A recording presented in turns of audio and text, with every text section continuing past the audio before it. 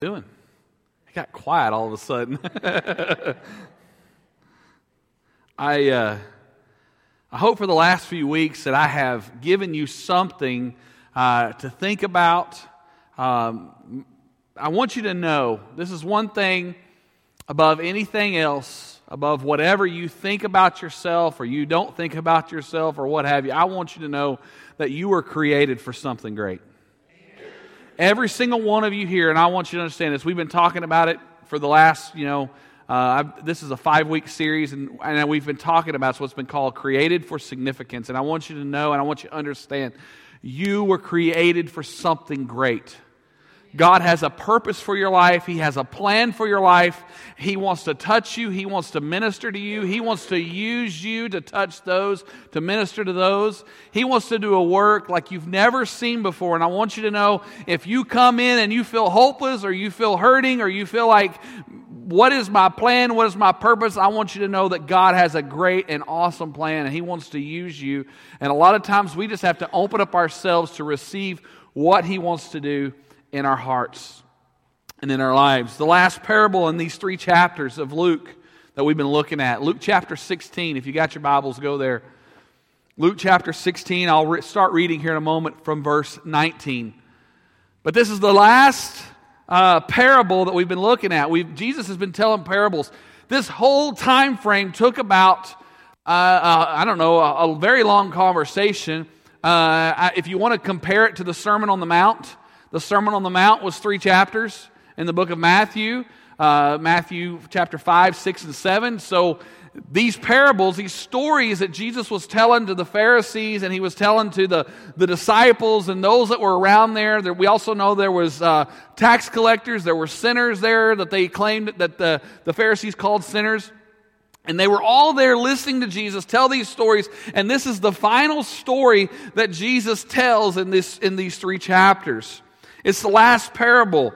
And Jesus gives us a story about 2 men that come from 2 completely different backgrounds. One, Jesus calls the rich man. Some ancient texts have called this guy Dives.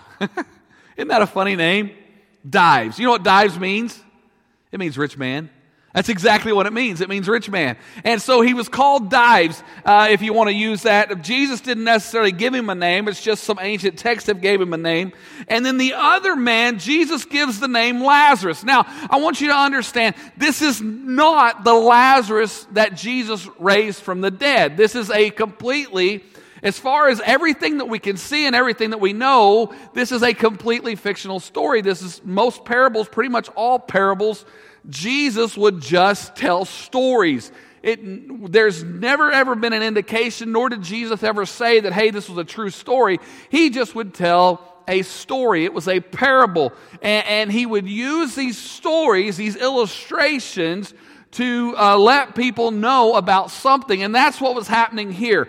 But He gives the name, I believe He gives the man the name Lazarus because of the meaning of its name. The name Lazarus means God has helped. And I believe that He's using that as an indication because you see, the Pharisees would understand and know what the name Lazarus meant. They knew what it meant, and so here Jesus is given this story. So if you would, let's look at this story. Let's read this story found in Luke chapter 16, and I want to begin at verse 19. It says, there was a rich man who was dressed in purple and fine linen and lived in luxury every day. At his gate was laid a beggar named Lazarus, covered with sores and longing to eat what fell from the rich man's table. Even the dogs came and licked his sores. Everybody say, ooh. The time came when the beggar died and the angels carried him to Abraham's side. The rich man also died and was buried. In Hades, where he was in torment, he looked up and saw Abraham far away with Lazarus by his side. So he called to him, Father Abraham, have pity on me and send Lazarus to dip the tip of his finger in water and cool my tongue because I am in agony in this fire.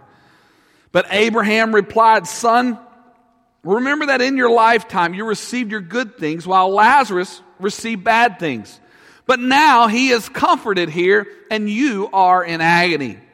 And besides all this, between us and you, a great chasm has been set in place so that those who want to go from here to you cannot, nor can anyone cross over from there to us."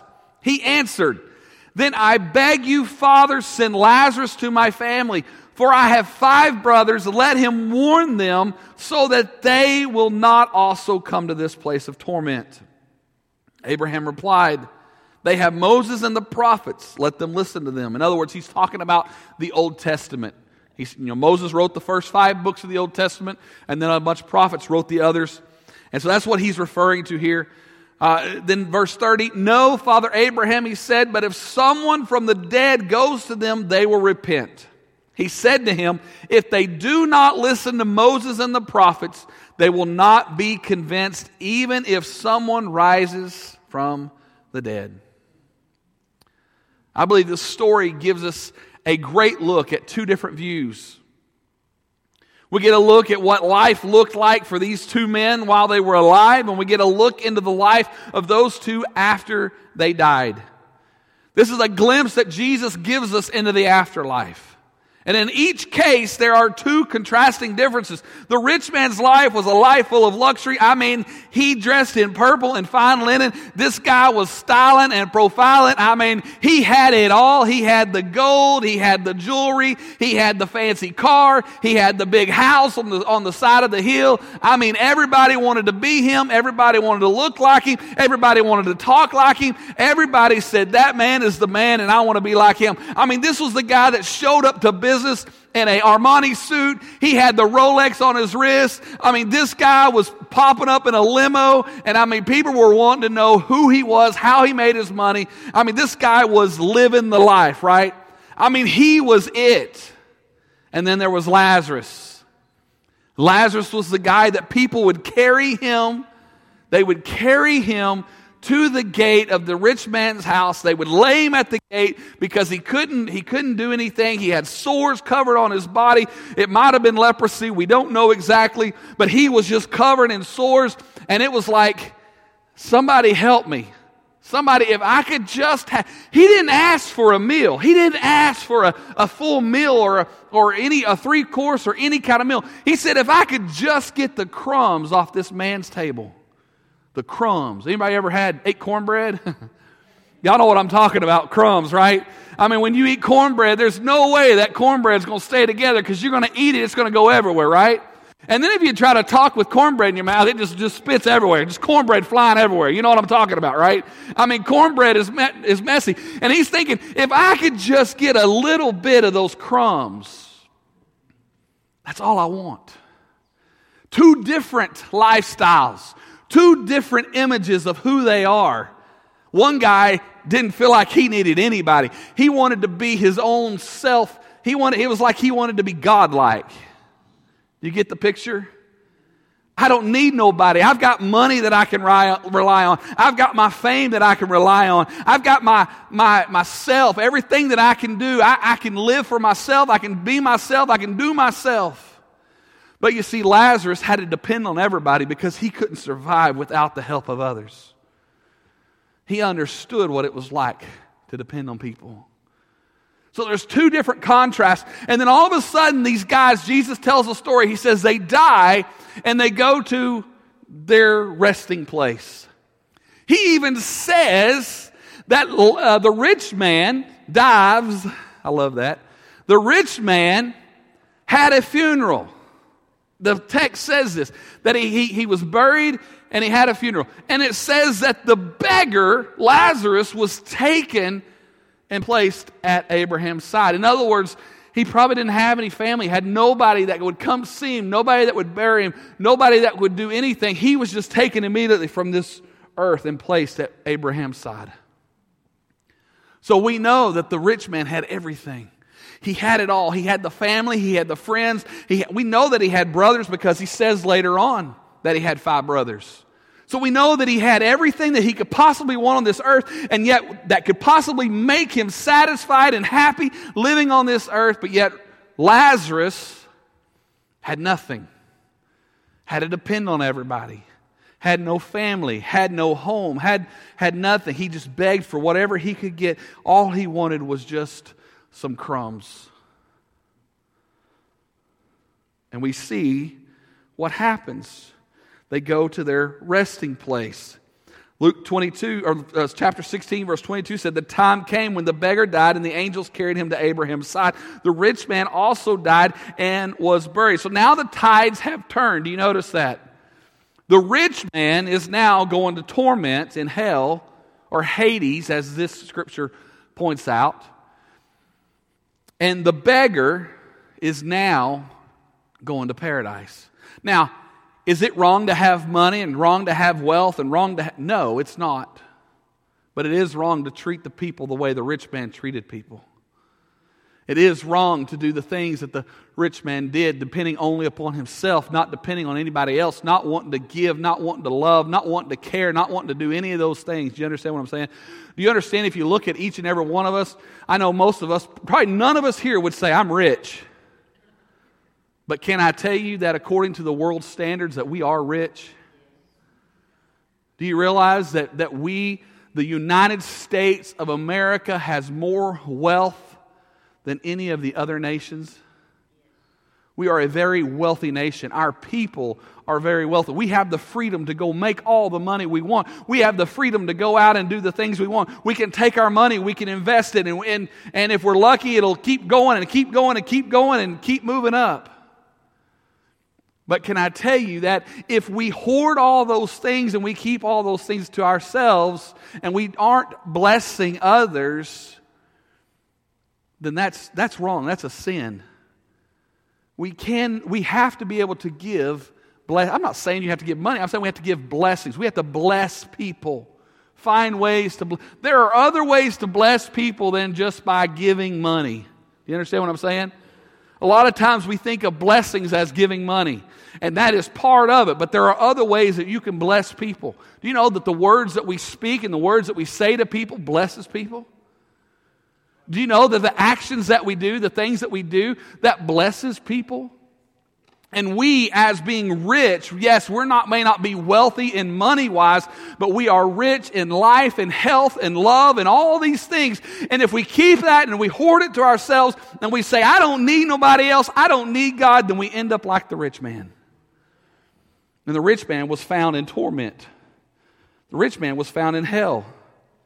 That's what Hades is. Hades is the Greek word for hell. It's a place for departed spirits. It's the destiny of those who have refused to believe. And we find out in verse 24 that the torment is flames. Plus, he could also see what he was missing by looking into paradise. And I believe that it's ironic that the same thing that the beggar faced on earth, we now see the rich man facing it in eternity. Looking at what he couldn't have because of the choices that he made on earth. And in contrast to the rich man, Lazarus must be a God-fearing man despite the fact that God had not allowed him an easy or pleasant lifetime on earth. Verse 22 says, the angels carried him to Abraham's side. You know who was at the head of the table? Abraham. Abraham was the leader of the Jewish nation. He was the leader of the Jewish people. The people looked up him as father because they all descended from Abraham's family. He was the head of the table. Do you follow what I'm saying? He was the man in charge. He was the man that was higher than anything they could possibly think of. And they looked up and they said, if I could just show that I'm a good person to Father Abraham, then maybe I can get a seat at Father Abraham's table. But the fact was, he didn't do what he was supposed to, didn't love God, and he chose his wealth and his riches and all the lifestyle that he had, and he put those above everything else. But yet, the beggar, Lazarus, he didn't have wealth or anything else to put his trust in, so his trust was in God. You know, last week we talked about mammon. Mammon says you don't need God. That spirit of mammon says that all you need is money. The spirit of mammon says that all you need is wealth. All you need is you don't need to rely on God for anything. Just rely on money. Money's not evil. Money in itself is not evil. But here, the rich man, He relied on his wealth.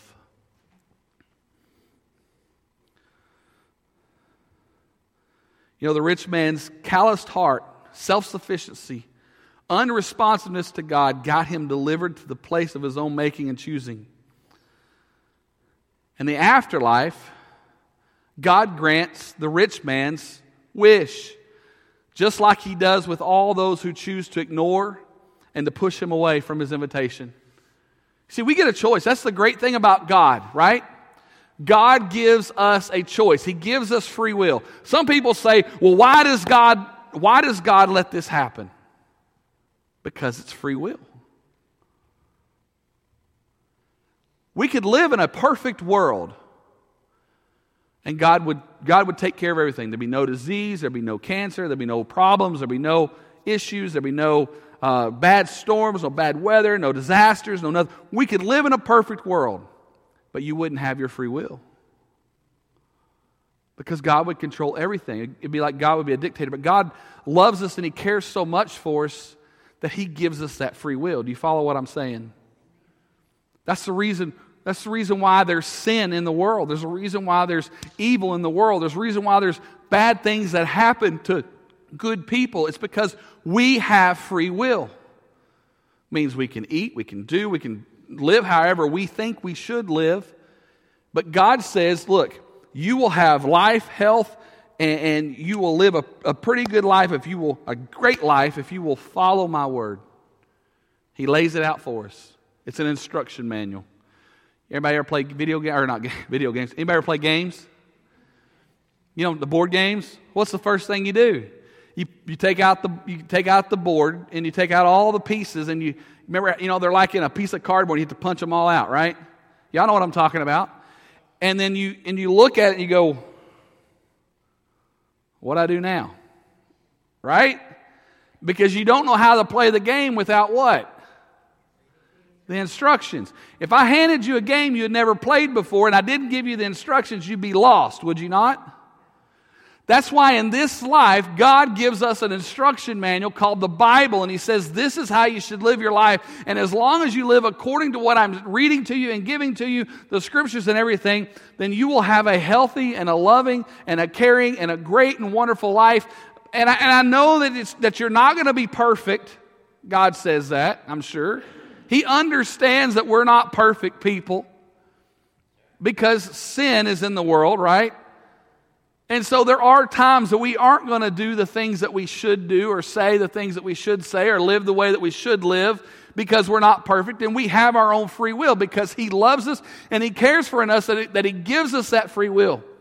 The same thing with the rich man. He had his free will, and yet he put his trust in the riches. He didn't put his trust in God. But Lazarus had his free will, and we don't know why he became a beggar or what happened. We do know that being a beggar was a profession back then. Did you know that?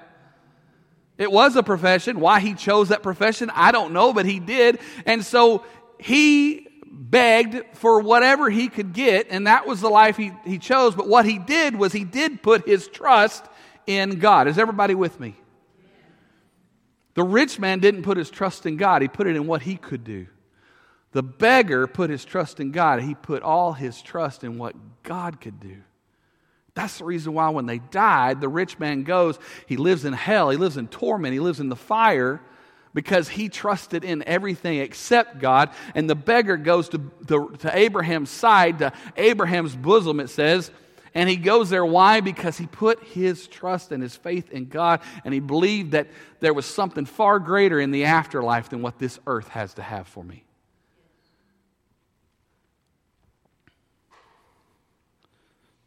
So we have this story. And understand, God's everywhere. Amen? Do you believe that? I believe that God's everywhere. He knows everything, right? You can look all around and you can see that God exists. You can see it in His creation. You can become fascinated with all the beauty. You know, a couple of weeks ago, we went to a place for vacation, for spring break. San Antonio, anybody ever been there? There is this place called Natural Bridge Caverns. It is amazing. And you take this tour, this walk. You walk down 180 feet below the earth's surface. And can I tell you that there are rooms underneath that are bigger than this sanctuary that we're in? It's like a whole nother world down there. There is water down there. It's amazing. It's absolutely beautiful. It's absolutely phenomenal. And we went through this. It's something that all of our family loved, and we just had one of the most great times that we've ever had just on that, sure, were we tired? Oh yeah, we were tired because you have to walk up. They've made it to where you can walk up areas, and they've put steps in to kind of help you get out of this too.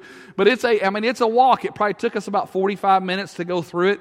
But we go 180 feet below, or maybe 180 meters, I'm not sure, below the ground into these areas. And there was just rooms that was just bigger than our sanctuary.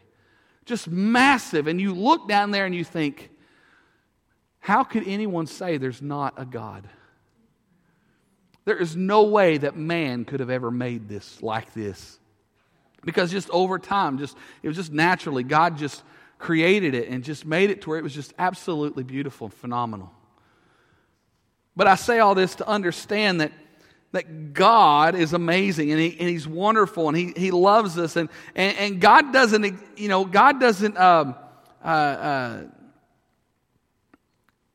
but God's everywhere. We get to spend eternity with Him, right? If we accept Jesus as our Savior.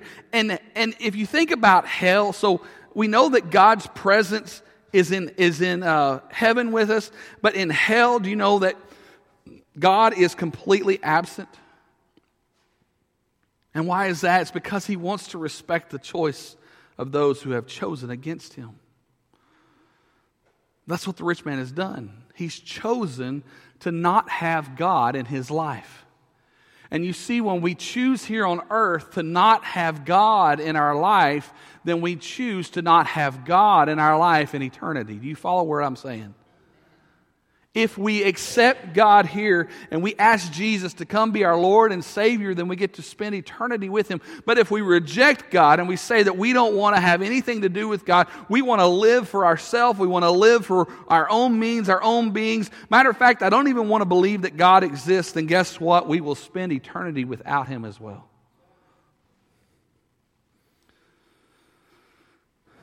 The rich man never really thought about it, the consequences of his choice. He never consciously verbalized to himself that pushing God away throughout his life on earth could mean that he would spend eternity without Him. Matter of fact, he's surprised when he finds himself in this terrible place.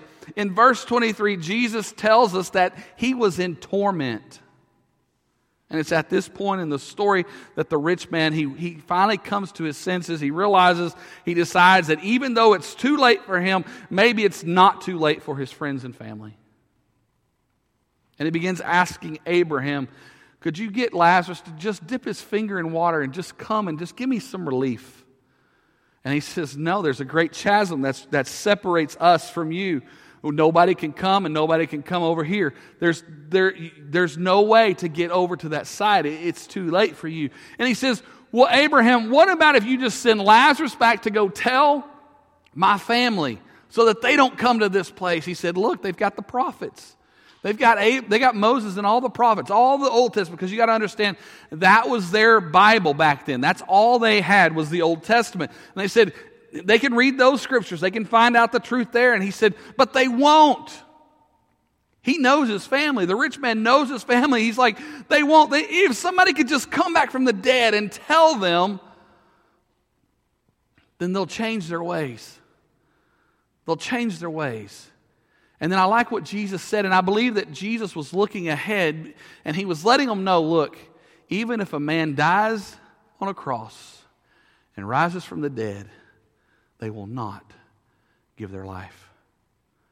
You see, I believe Jesus was looking, He was telling them, look, there are going to be some people that even after I go to the cross and I die on that cross and I come back from the dead, there are going to still be people that will turn away from us. That's what He was telling them.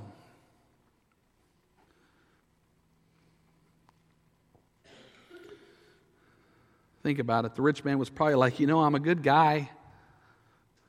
I'm from an affluent family. I have lots of friends. I don't cheat on my wife. I don't shortchange the waiter. I don't cheat on my taxes. Basically, I'm a good guy. Certainly, I'm a likable guy. God's got to let me into heaven. He's probably thinking, man, I threw some of the best parties while on earth. Everybody wanted to be me. Everybody wanted to look at me. Everybody loved me. I was the life of the party.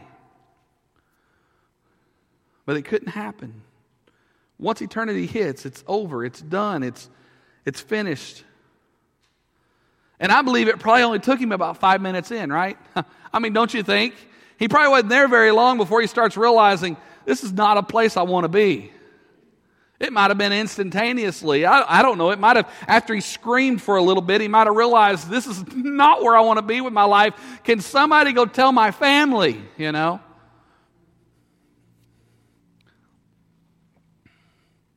And I don't know if you understand revival at all. But here, this man is having a revival. What's he doing? He's crying out for himself, and he's crying out for his loved ones. But yet the revival is too late. The revival's too late. He's crying out for those around him. He's wanting something great, something grand for everybody else to not come where he's at. But yet it's come too late. I want to give you 3 things real quick about this that I believe that Jesus is trying to tell us. I'm not going to spend a lot of time on these. I just want to give you 3 things. The first one, according to Jesus, our location in eternity is not based on social standing or lineage. It's based on grace. Look at what Paul says in Titus chapter 3, verses 5 through 7. He says, He saved us not because of righteous things we had done, but because of His mercy. He saved us through the washing